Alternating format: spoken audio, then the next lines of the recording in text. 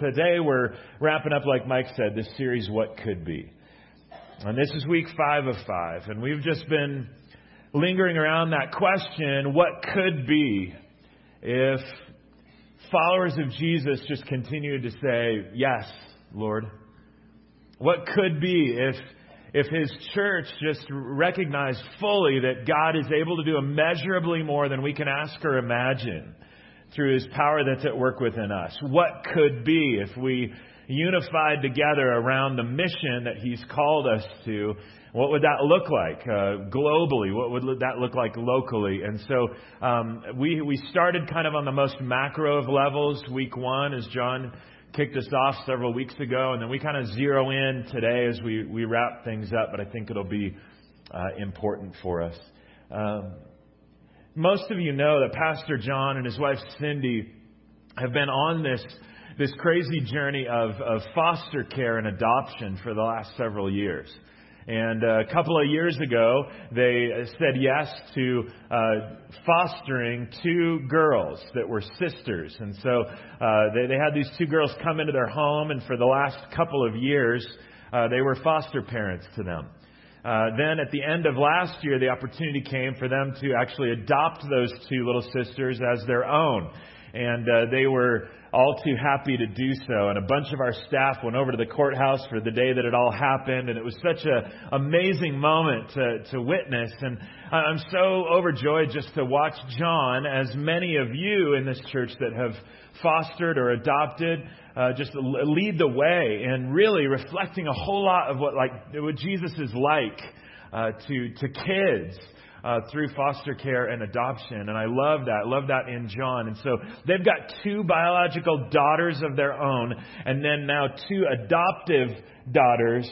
And last week, John said, guess what? They called again. And they said they've got another little girl. And she needs a foster home. Would you guys be willing to take her? And already 4 on the plate, they said, of course. And so this last week, they took into their care another little girl as a foster daughter for who knows how long. It could be a little while. It could be a long while. But they said yes. And sitting with John later this week, he just said, you know what, the first night went okay with her. She doesn't talk. And she just roams the whole house, just continues to roam from room to room to room, doesn't sit down, roams around. He said the second night was a lot more difficult. He put her to bed, put her in the crib, and then he went back into his bedroom with Cindy. And like a lot of you parents know, that there's that window that you've got. When you put your kid to bed when they're little, they cry for a while sometimes. And a lot of times you can just let them kind of cry it out, cry themselves to sleep, and they'll be good to go. And then there's other times where they continue to cry, and you know it's going on too long. You can't just leave them there. And this was one of those nights. And so John got back up after he knew this wasn't something that he could just leave for a while. And he went into the little girl's room and knelt down outside of her crib and just started to comfort her with some words. And she continued to cry, and she cried harder and harder, actually. She pressed herself, he said, against the back wall of her crib, as far away from him as she could get. And he said it just broke his heart. And so he just was content to stay there and kneel and just console her with words. And she continued to cry. And so he stood up and he walked over and reached in to pick her up. And she freaked completely out and she backed away further against the back wall of that crib, away from him at that moment. And so he backed away from her. And as soon as he backed away from her, then she reached out for him. And so he came back to reach for her, and she backed away from him against the crib and continued to scream and cry. And every time that he reached in for her, she backed away. And whenever he then backed away, she reached back out for him. And eventually, looking at what this whole thing was playing out like, he knew after this went on for 30, 40, 50 minutes, he knew that what she really needed is not what she was responding with. And so he walked over, and despite her cries and despite her backing up, he just picked her up, scooped her up, and wrapped her up in the most gentle and yet very much bear hug of a hug. And he held her, and she cried and cried and cried, he said, until she cried herself to sleep in his arms. And he kind of shifted his weight, and she startled awake for just a moment. She looked up at him, and then she looked down at her crib, and she gestured to her crib. And so John laid her down in the crib and pulled the blanket up, and she went right to sleep. And that image to me, just hearing him tell me that, I said, John, I'm so thankful that there are people like you and your family that are willing to say yes to kids in need like that. But also, is that not our story with our God? Every single one of us in here. In that moment, what John was doing for that little girl, to me, is such a vivid, tangible picture of what our Heavenly Father does for every single one of us. And it's that thought that I can't let go of since we chatted late this last week. And it's what's kind of setting the tone and direction for where we're going this morning. My English major nerd brain spent a little too long wordsmithing this little thing here, but this is the thought. I think we are all pick me up, but stay away sorts of people. And he is very much so a holds us close and waits for us God. Every single one of us in here are a pick me up God, but no, stay away sort of person. All of us at some season in our life, that was up. We want you, God. We need you, God. We need the rescue. We need what you've got. Please pick me up, Daddy. Oh, but not right now. Wait a minute. Oh, God, please forgive me. Please just hold me. Please let me know I'm not alone in this anymore. But, no, wait. I don't want to have to give that up for you to hold me. We're all these pick me up, but stay away sort of people. God, come on. Come on, God. Come on. No, God. We're in this double bind of I want you, I don't want you, right? And for some of you, that is something that happened 2-3 decades ago. For others of you, you're right in the midst of that struggle. For a lot of us, it's just the cycle that we're all on. We've got weeks or months where it's a whole lot more pick me up, and then there's weeks or months where it's a whole lot more stay away, thank you very much. That's us. But God, on the other hand, is this holds us close and waits for us sort of God. And I love that about our God. He's the God that looks at us and looks at us in this double bind, looks at us wrestling with I want you, I don't want you. And He'll be patient, but He will then initiate the move, or He'll reach down, scoop us up. He'll take the first step and say, okay, you don't know what you need. I do. And so I'm going to hold you close. And I'm going to wait for you while you settle down. I'm going to hold you close, and I'm going to wait for you to settle down and rest in my arms. He loves to wrap you up in His love and His forgiveness and His mercy and His strength. He loves to hold you close. He loves to remind you that, in fact, He is stronger than you. And His heart's desire is that you would just find the strength of those arms and just be so comfortable in resting in your relationship with Him that you'd fall asleep. That's our God. He's a holds us close and wait for us sort of God. He's got a heart for you. He's got a heart for everyone.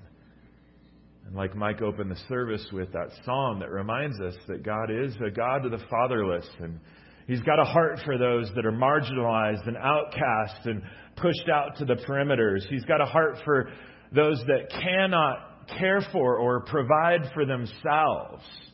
He's a God of justice. He's a God of compassion.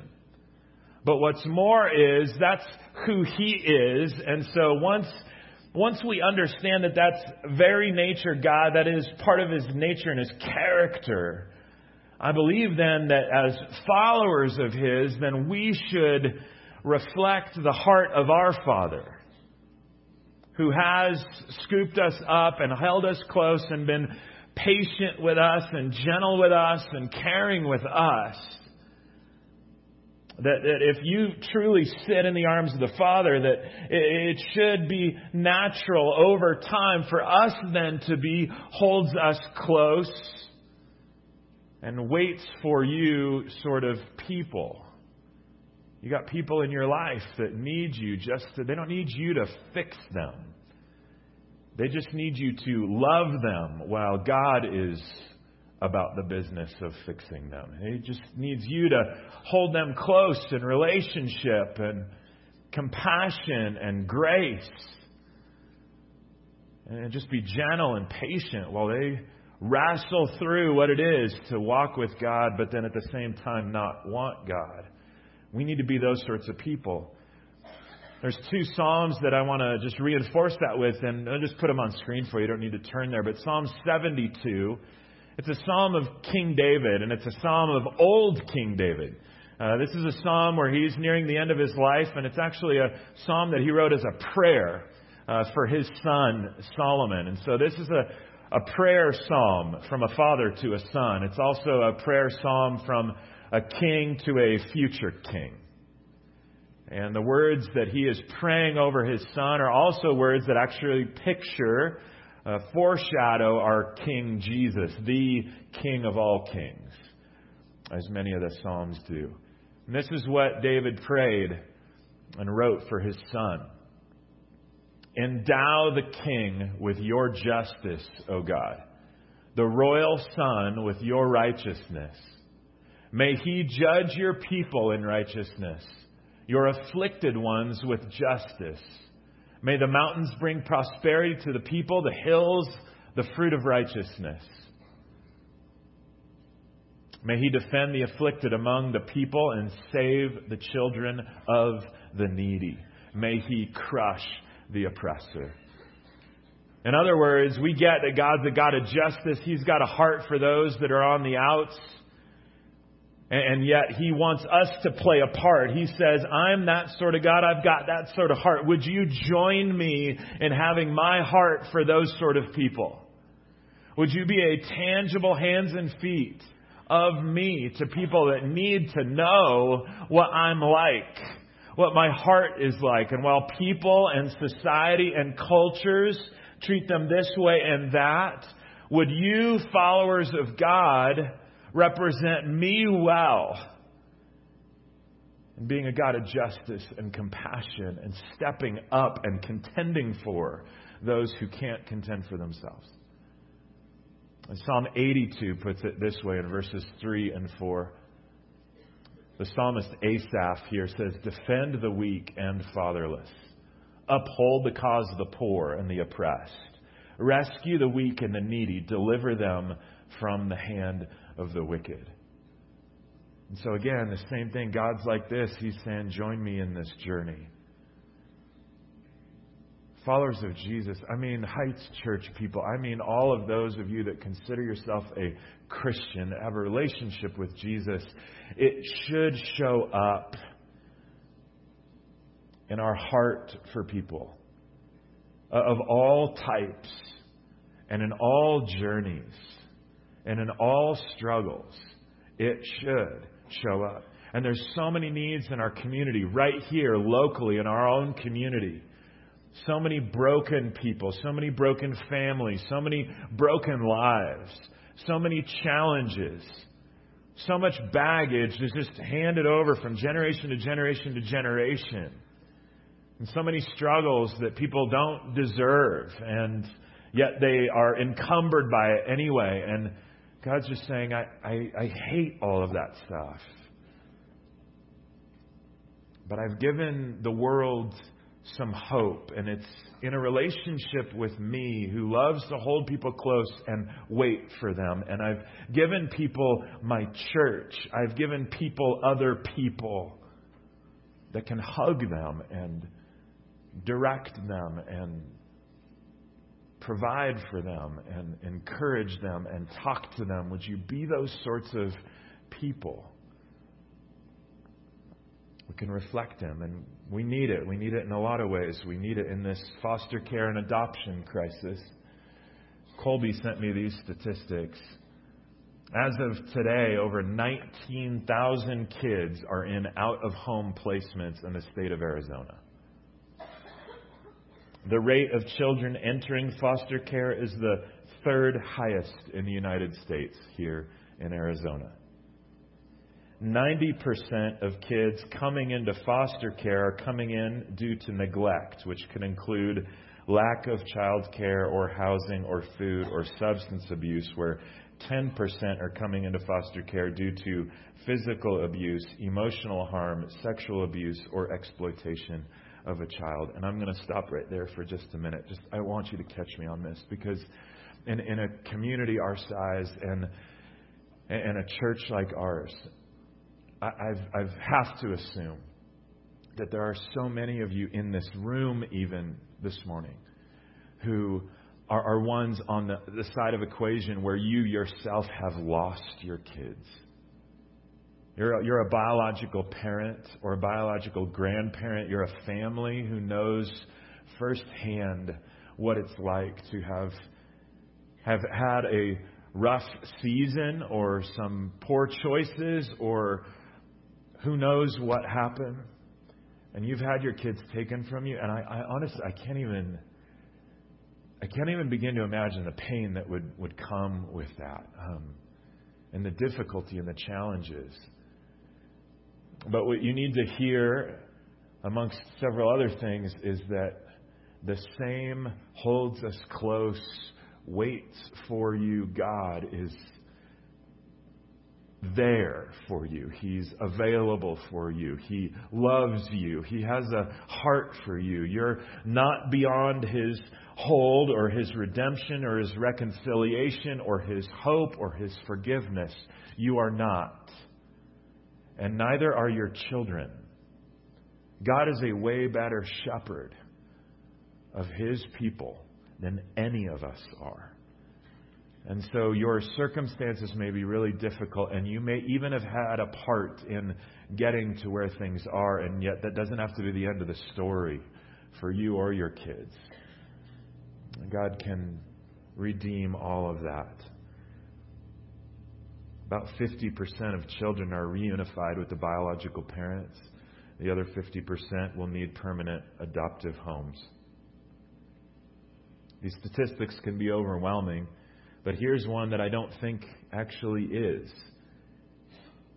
There are over 120 children placed out of our county.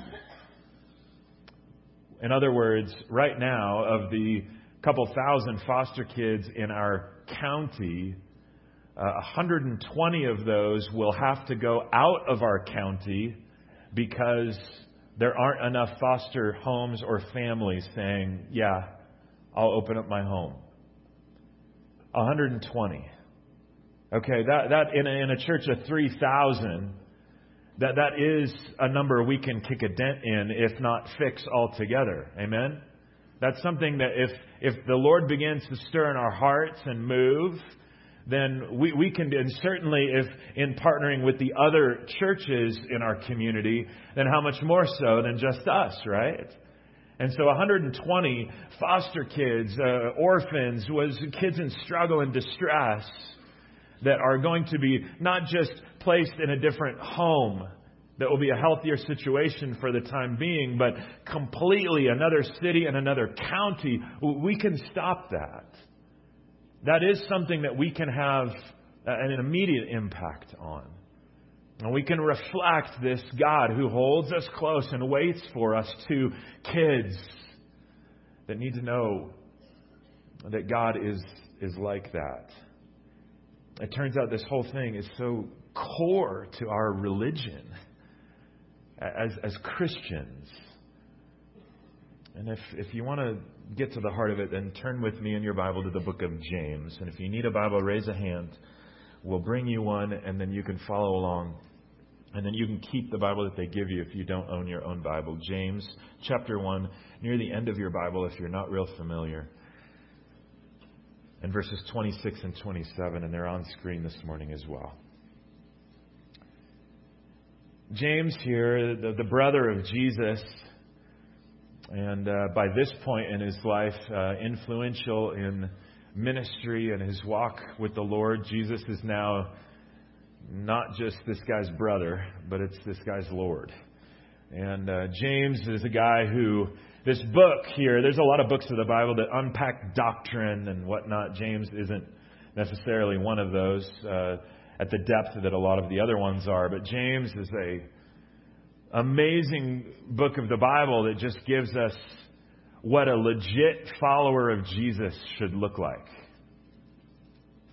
James unpacks an awful lot of this is actually what an authentic follower of Jesus looks like. This is what people who are faithfully following Christ should be and do. This is how it's going to show up in our lives.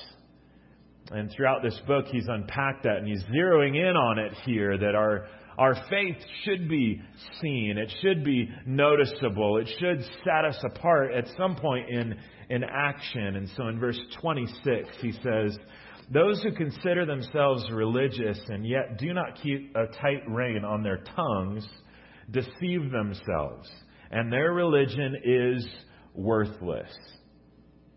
In other words, if your religion is all just talk and there is no walk, it is worthless. It's a waste of time. And as followers of Jesus, we should not be wasting our time, and our faith in Christ should not be worthless. It should not just be religion for us, isn't just rallying around a system of beliefs. It isn't just we gather occasionally to sing some songs and listen to a message. Our religion is anchored in a relationship with Jesus. And if you carry his thought all the way through the start of chapter 2, verse 1, you'll find out how James really defines religion is a belief or a faith in our glorious Lord Jesus Christ. I mean, that's central to our faith, our religion. It's a belief. It's an anchoring into a relationship with the person and the work of glorious Lord Jesus Christ. And what he did for us on our behalf was something that we could not have done ourselves. And so we're saying, yes, Lord, we want you to sit in the driver's seat of our lives. And that's at the core of what it is to religiously be a Christian. It's to religiously allow Jesus to wrap us up in those arms and rest in them. And not about be worthless in this. He's going to go on to describe it a little bit more, though, in verse 27. He says, "Religion that God our Father accepts as pure and faultless is this: to look after orphans and widows in their distress, and to keep oneself from being polluted by the world." And so the real core of what it means to have this amazing relationship with Jesus is twofold. One is that we are going to practically be compassionate to people. And two, we're going to have a pure life. We're going to pursue a pure life. Not one or the other. It's a both and. We're going to be practically compassionate people, and we are going to pursue a pure life. Those are the two pieces to the equation. He says religion that our God finds most tasteful, most most pleasurable, that brings the biggest smile to his face. A religion that is founded in a relationship with our glorious Lord Jesus Christ that's pure and faultless before Him. It starts with this practical compassion. It's going to be a heart thing and it's going to be a hand thing. It's going to translate to action. And in particular here he says to orphans and widows in their distress. To those that for a number of reasons cannot provide for or care for themselves. He says, I'm going to care for them and provide for them, and I'm often going to choose to do it through you. So, are you in? And if that's you, if you get to that place where you say, okay, I need to. It's the overflow of when I've been wrapped up by this, Jesus, then I want to wrap others up in that same manner. I love that because that's who we should be and what we should be doing. But that takes selflessness, right? I mean, this, if you talk to anybody that does foster care or adoption or that just works with kids in general that aren't their own, that takes selflessness and a whole lot of it. Any of you that are married here, you know all about selfishness. Because before you're married, you have no clue how selfish you are. I had no clue. I would have told you prior to getting married that I didn't think I was a very selfish guy. Not like arrogantly, I just didn't think of myself very selfishly. 1 day into marriage, I realized just how disgusting a wretch of a selfish human being I was capable of being. Wait, I just worked all day and you want me to have a conversation now? I left the toilet seat. What? Are you kidding me? And it just grows. But God goes to work on you in the context of, and He works on your selfishness with your spouse. And it's a miserable thing, but we need it. And that's why God gave marriage to you, to make you miserable. And so, but over time, it does do its work, and it starts to work on you in this amazingly powerful way. And a year into marriage, I went, I'm not selfish at all anymore. And then God gave us our first child. And I realized I had huge mountains of selfishness still. And I discovered that then children are just God's selfishness chisel that He puts in your life. Oh, Ron, you got Mount Everest of selfishness here. Here's your firstborn. Click, click, click. And it's just chipping these chunks away. I got to wipe what? You cut off your brother's what? I mean, it's awful. And I just wanted, that's all any man ever, they just want a nap. That's it. We don't want glory. We don't want money. We just want a break. And mom's 100 times more than that. And so you get it. You just, I am so selfish.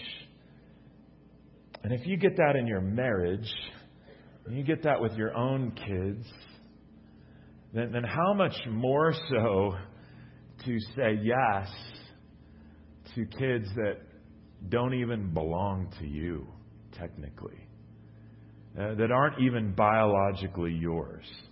You think that's going to push the boundaries of your selfishness and your comfort? You bet. Because there's a high likelihood that you will say yes to investing in the life of an orphan or a child in distress, and they may not love you back. And yet, when you say yes to that may be getting at the heart of why God finds this to be so pure and so faultless as an act of worship before Him. Because there really isn't, at its core, much in it for you. but it could be an absolute world changer for them. And that's why I think it just makes God smile so much.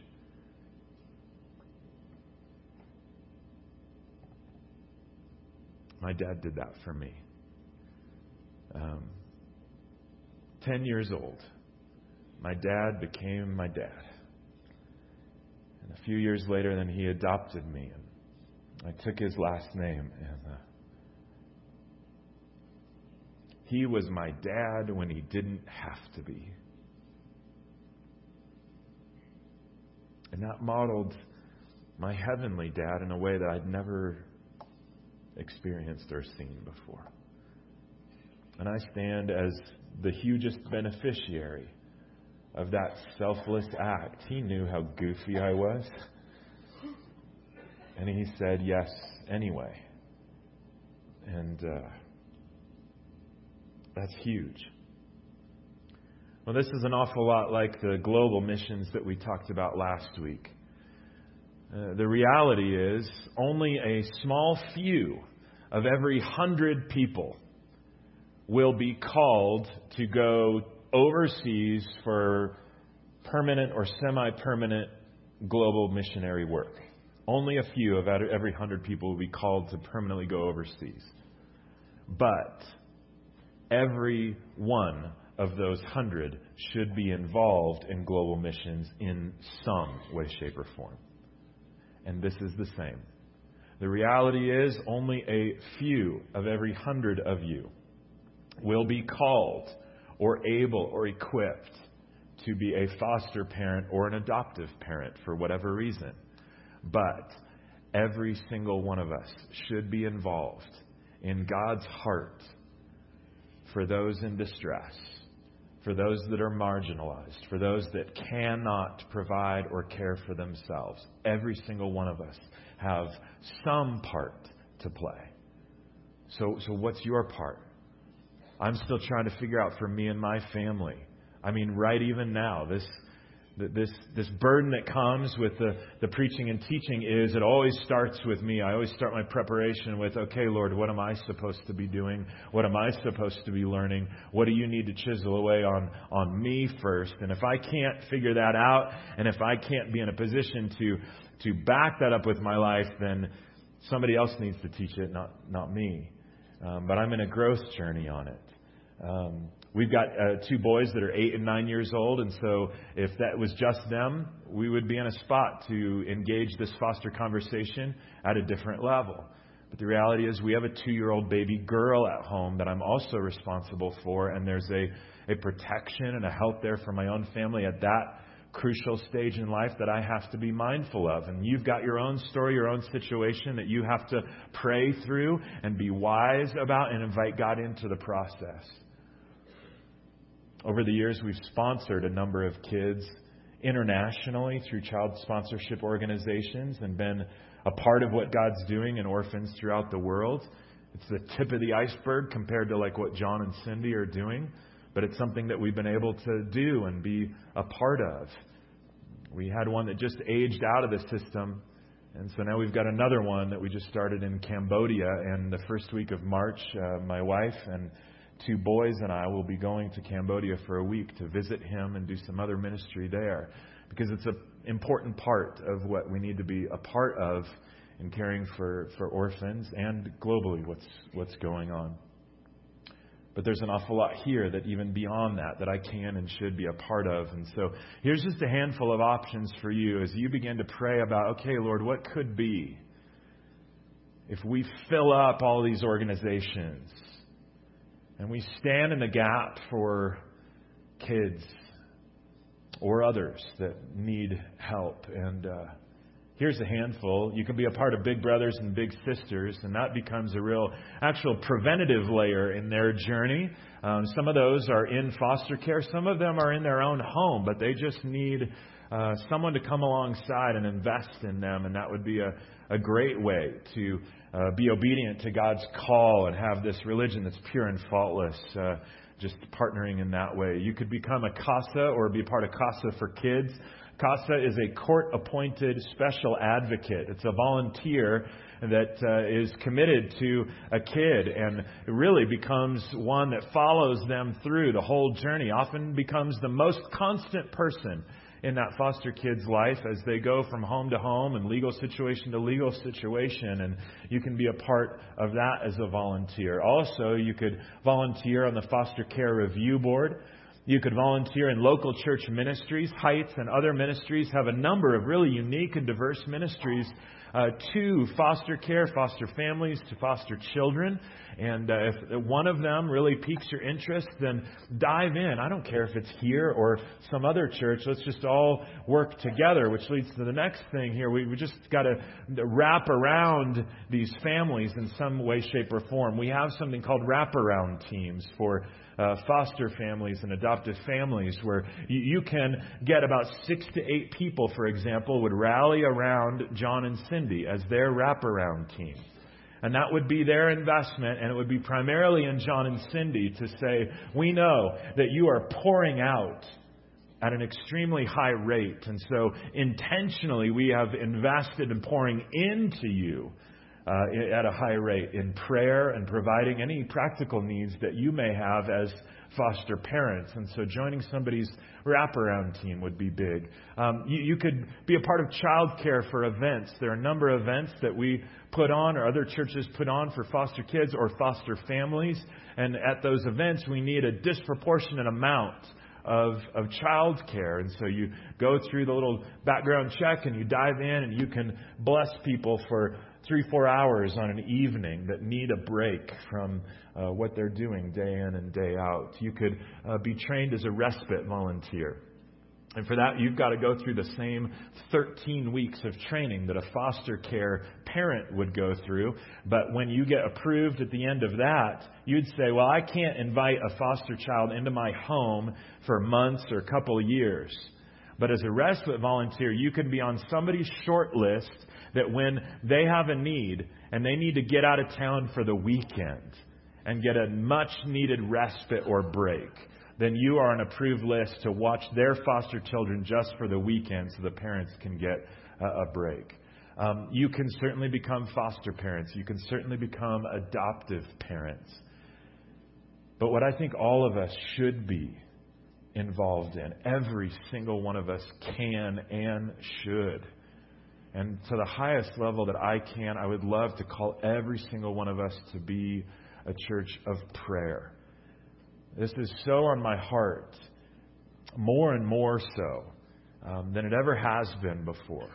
And so applying it here, that's why you've got these cards on your seat. If you didn't get one on your seat, then there's a bunch at the Welcome Center. You can pick one up before you go and then hang it up on your refrigerator or somewhere you'd see it often. And this is just a reminder of all the different things that you can be praying for. I'm so tired of prayer being this like bottom of the food chain sort of thing on our, well, I can't do anything real, so I'm just going to pray for you. That's stupid. Prayer is powerful. Prayer changes things. Prayer influences things. It connects you in a really intimate way with our Father. And then He floods through you in those moments. And so what could be if every single one of us are praying daily for all the different needs that are out there? But what could be if we were all one of us praying daily for the needs that are listed here? Take a look at just a handful of those needs. Just be praying first for 2020 vision so you can actually read how small it is. Be praying for the government workers and legislation as it relates to this issue. That God would put the right people in the right place and they make the right decisions. Be praying for DCS, Department of Child Safety, and licensing agency workers. One, the stress load that they are under is absolutely ridiculous.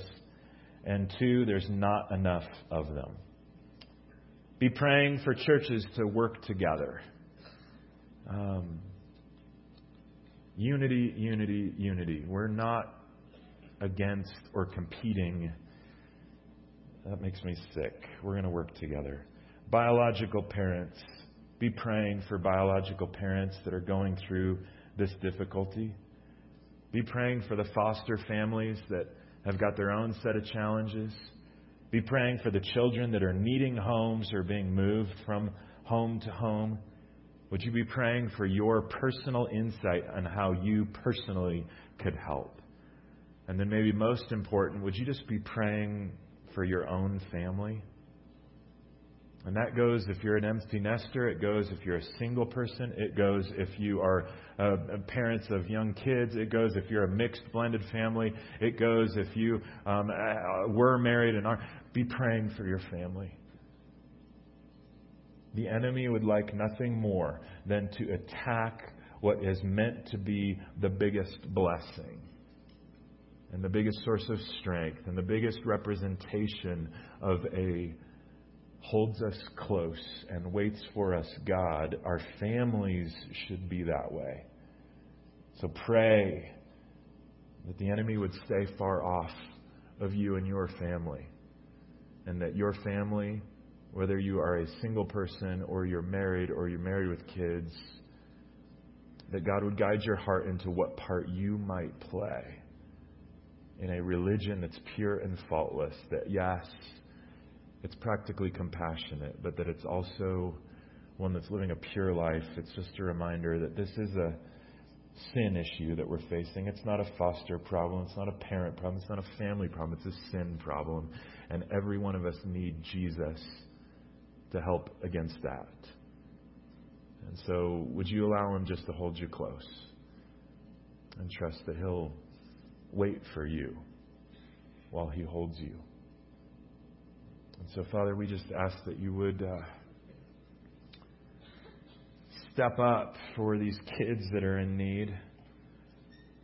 Step up through these foster families that are in need, and these biological families, and all these agencies and workers that are in need. We know that you have a huge heart for them. But like James will go on to say, it would be so silly for us to acknowledge that that's your heart, and yes, there's a need, and for us to sit back and do absolutely nothing. And so give us wisdom and insight into how and where we can play a part. If it has to do with foster care and orphans and those needing adoption, or supporting the people that are helping in that world, move us that direction. If it has to do with any other needs in our community, Lord, we will continue to ask, what do you want us to do? We ask you to give us the strength to just say yes. We will stand in the gap